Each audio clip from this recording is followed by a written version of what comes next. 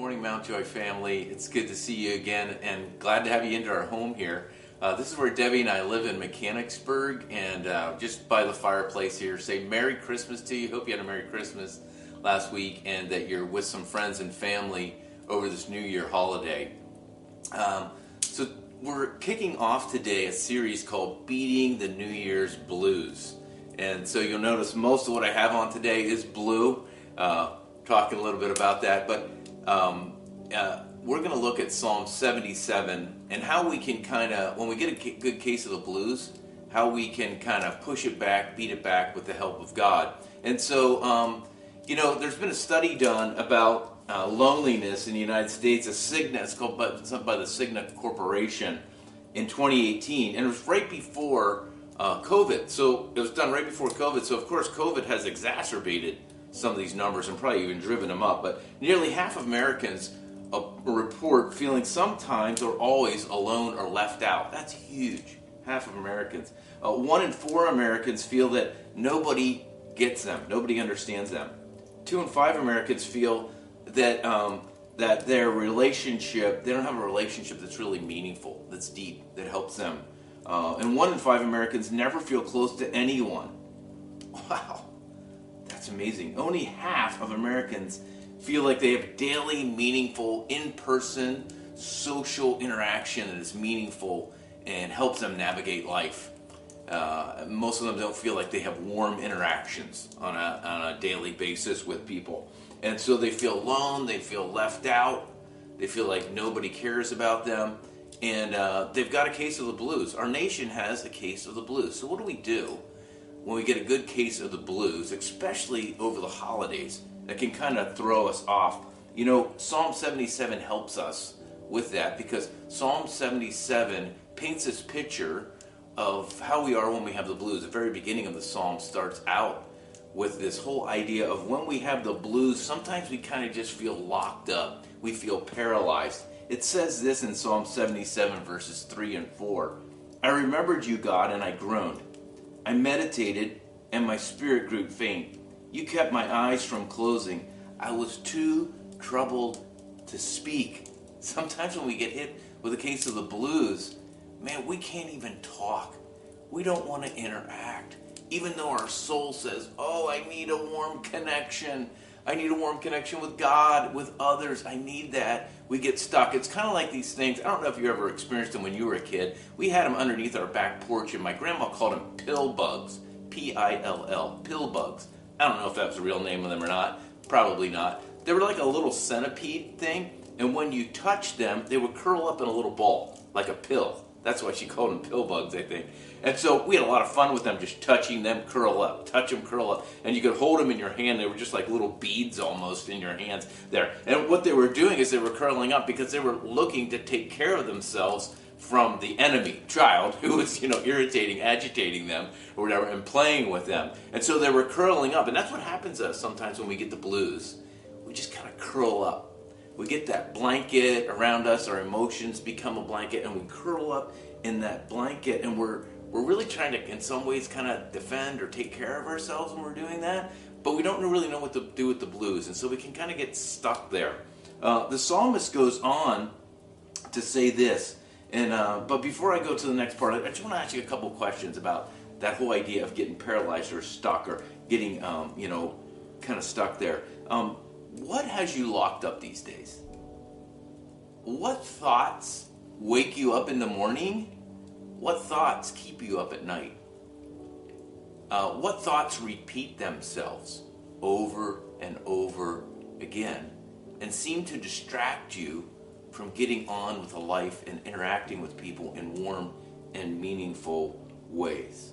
What thoughts are you recycling these days that might be causing a case of the blues? Second thing I want to talk about is this. The psalmist says not only do we get kind of locked up and stuck and paralyzed, but we also get puzzled in the blues. We just don't know what to do with the information that's running through our mind. And so we keep running through that same tape over and over again. And so the psalmist says this, will the Lord reject forever? So he's feeling rejected. Will he never show his favor again? Has his unfailing love vanished forever? Has his promise failed for all time? And then he says this, has God forgotten to be merciful? Has he in his anger withheld his compassion for me? You ever felt like that? I mean, it's kind of hard to say maybe to other people because it feels irreverent or it doesn't feel right. But here we have the writer of Holy Scripture telling us it's okay to deal with the blues. Because if you don't deal with the blues, guess what? The blues deal with you, right? And then you end up just cycling and cycling and cycling through the blues. One author has said this about the loneliness epidemic. Her name is Heather Holman, and she wrote a great book called The Six Conversations. It talks about how to have warm and inviting conversations with one another where there's excitement, there's wonder, and there's a good interchange. It's a great book. Heather is a Christian, and she also teaches at Penn State University in the English and Rhetoric department. She's excellent. She says this about loneliness. She says, we feel this way. We always feel alone. We feel left out. We feel like nobody understands me. We feel like I'm isolated with no good relationships. We feel like we don't have people to talk to. We feel like we don't have meaningful conversations on a regular basis. And we kind of know that our health is suffering as a result of all this in the blues. So what do we do? What's the psalmist say? I mean, we could stop there this morning, just sing the blues, and I can tell you, well, we're all kind of stuck with the blues this morning, But there's an important thing we want to do all month long. We want to do something that the psalmist does here. He pivots. And pivot's kind of an in vogue word right now, but it's actually something that we need to do. It came in vogue because, we hit COVID, and we needed to learn how to pivot, to do things different. And then coming out of COVID, a lot of us didn't pivot back or pivot forward into some good rhythms or patterns. We kind of got stuck in some reclusive, more patterns where we feel stuck, paralyzed. We turn away. We play the same tape that there's nobody here for us. But the psalmist helps us. He says pivot. And he does that by pivoting himself. So when the blues paralyze us and puzzle us, we need to make a pivot. We'll be talking about this all month long during this series. In Psalm 77, he says this, then I thought, to this I will appeal, the years of the Most High, when he stretched out his right hand. That word picture. God stretching out his right. A right hand is the hand of a person or the hand of a leader that would give blessing and authority and honor to those that followed him. So he's catching this image in his mind of God giving him a blessing. I'll remember the deeds of the Lord. Yes, I'll remember your miracles of long ago. I'll consider your works and meditate on your mighty deeds. Psalm 77, verses 11 and 12. The psalmist pivots here. He uses his memory. It doesn't say this in the text, but I would think that he leans on some friends to help stir his memory of God's goodness. When's the last time you sat in a circle of friends and you shared about the goodness of God in your life? You just shared part of your testimony of when you came to Christ, what God's done in your life, the good gifts he's given you, the things that are happening in your life where you know God's hand is stretched out to you. When's the last time you did that? That's a pivot. That can help you deal with the blues when you do that in a strong way. The psalmist also recalls these powerful redemptive. It's the most redemptive memory he kind of has on file, so he reaches back for it. And that most redemptive memory that any Jewish person had on file in the time of the Old Testament, before the New Testament times, was the Exodus experience, where God reached out his hand and God was powerful and personal. I mean, listen to some of these words of the psalmist about God's power. He says, the waters saw you, O God. The waters saw you, and they wreathed. The very depths were convulsed. The clouds poured down water. The skies resounded with thunder. Your arrows flashed back and forth. Your thunder was heard in the whirlwind. Your lightning lit up the world. The earth trembled and quaked. He's talking about the time where God piled up the seas on either side, and by dry land, the Israelites make the Exodus experience out of Egypt and into freedom. Out of Egypt and into freedom. And then God gives them the 10 Commandments because they didn't know how to live like free people. So he gives them 10 Commandments. They're actually guidelines for how to live as free people and not slaves.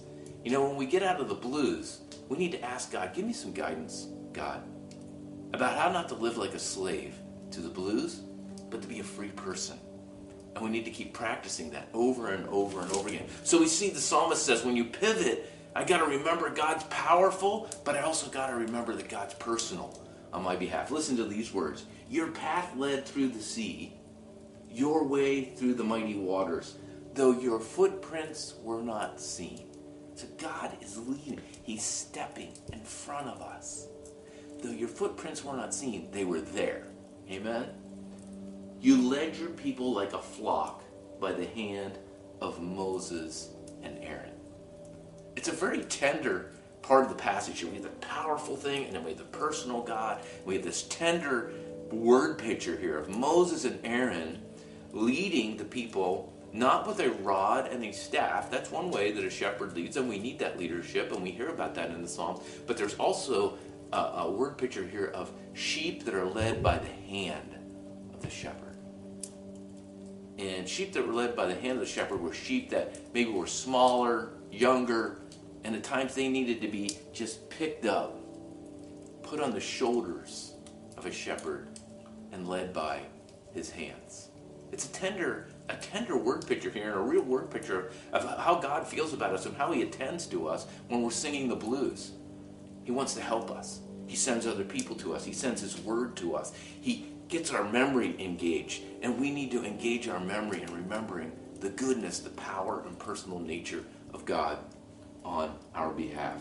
I want you to look at this picture with me. This is a painting, and somebody gave me a copy of this painting a number of years ago, and I look at it from time to time, and every time I look at this painting, and it's an artist's depiction of the Red Sea crossing, so they're using their redeemed imagination to imagine what it's like. Okay, we can't substantiate everything that they have in this painting, but I really like the painting because the painting is full of wonder. It's full of that power of God. I mean, look at how the sea is heaped up, and I never thought that even, when the Israelites are walking through, that maybe they could see sea animals in the sea.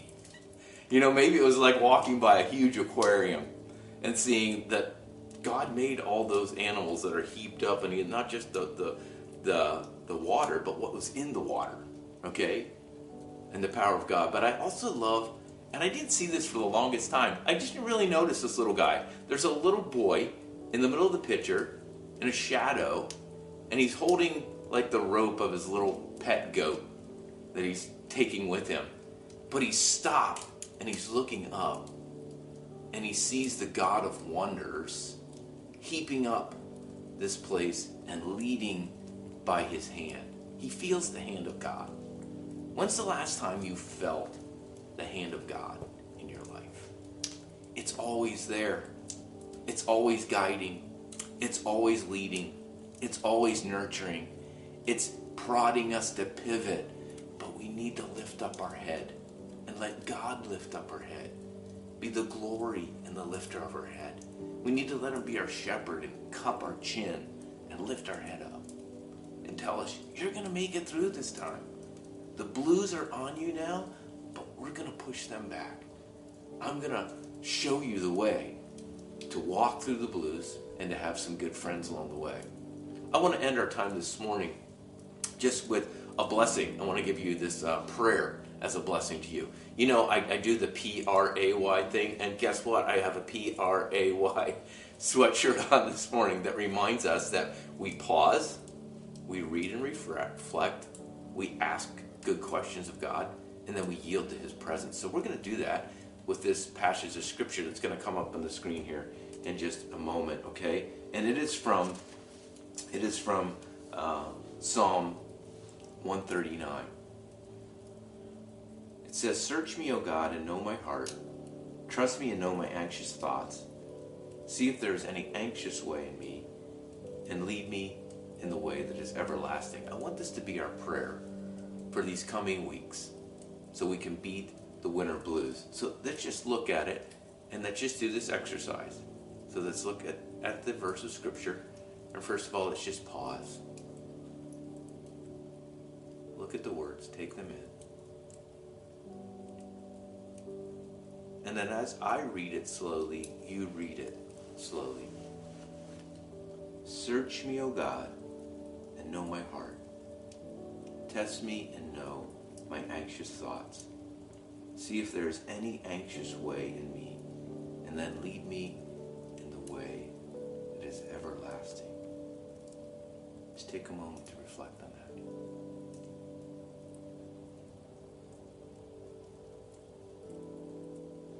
Now ask God any question that arises out of that scripture for you.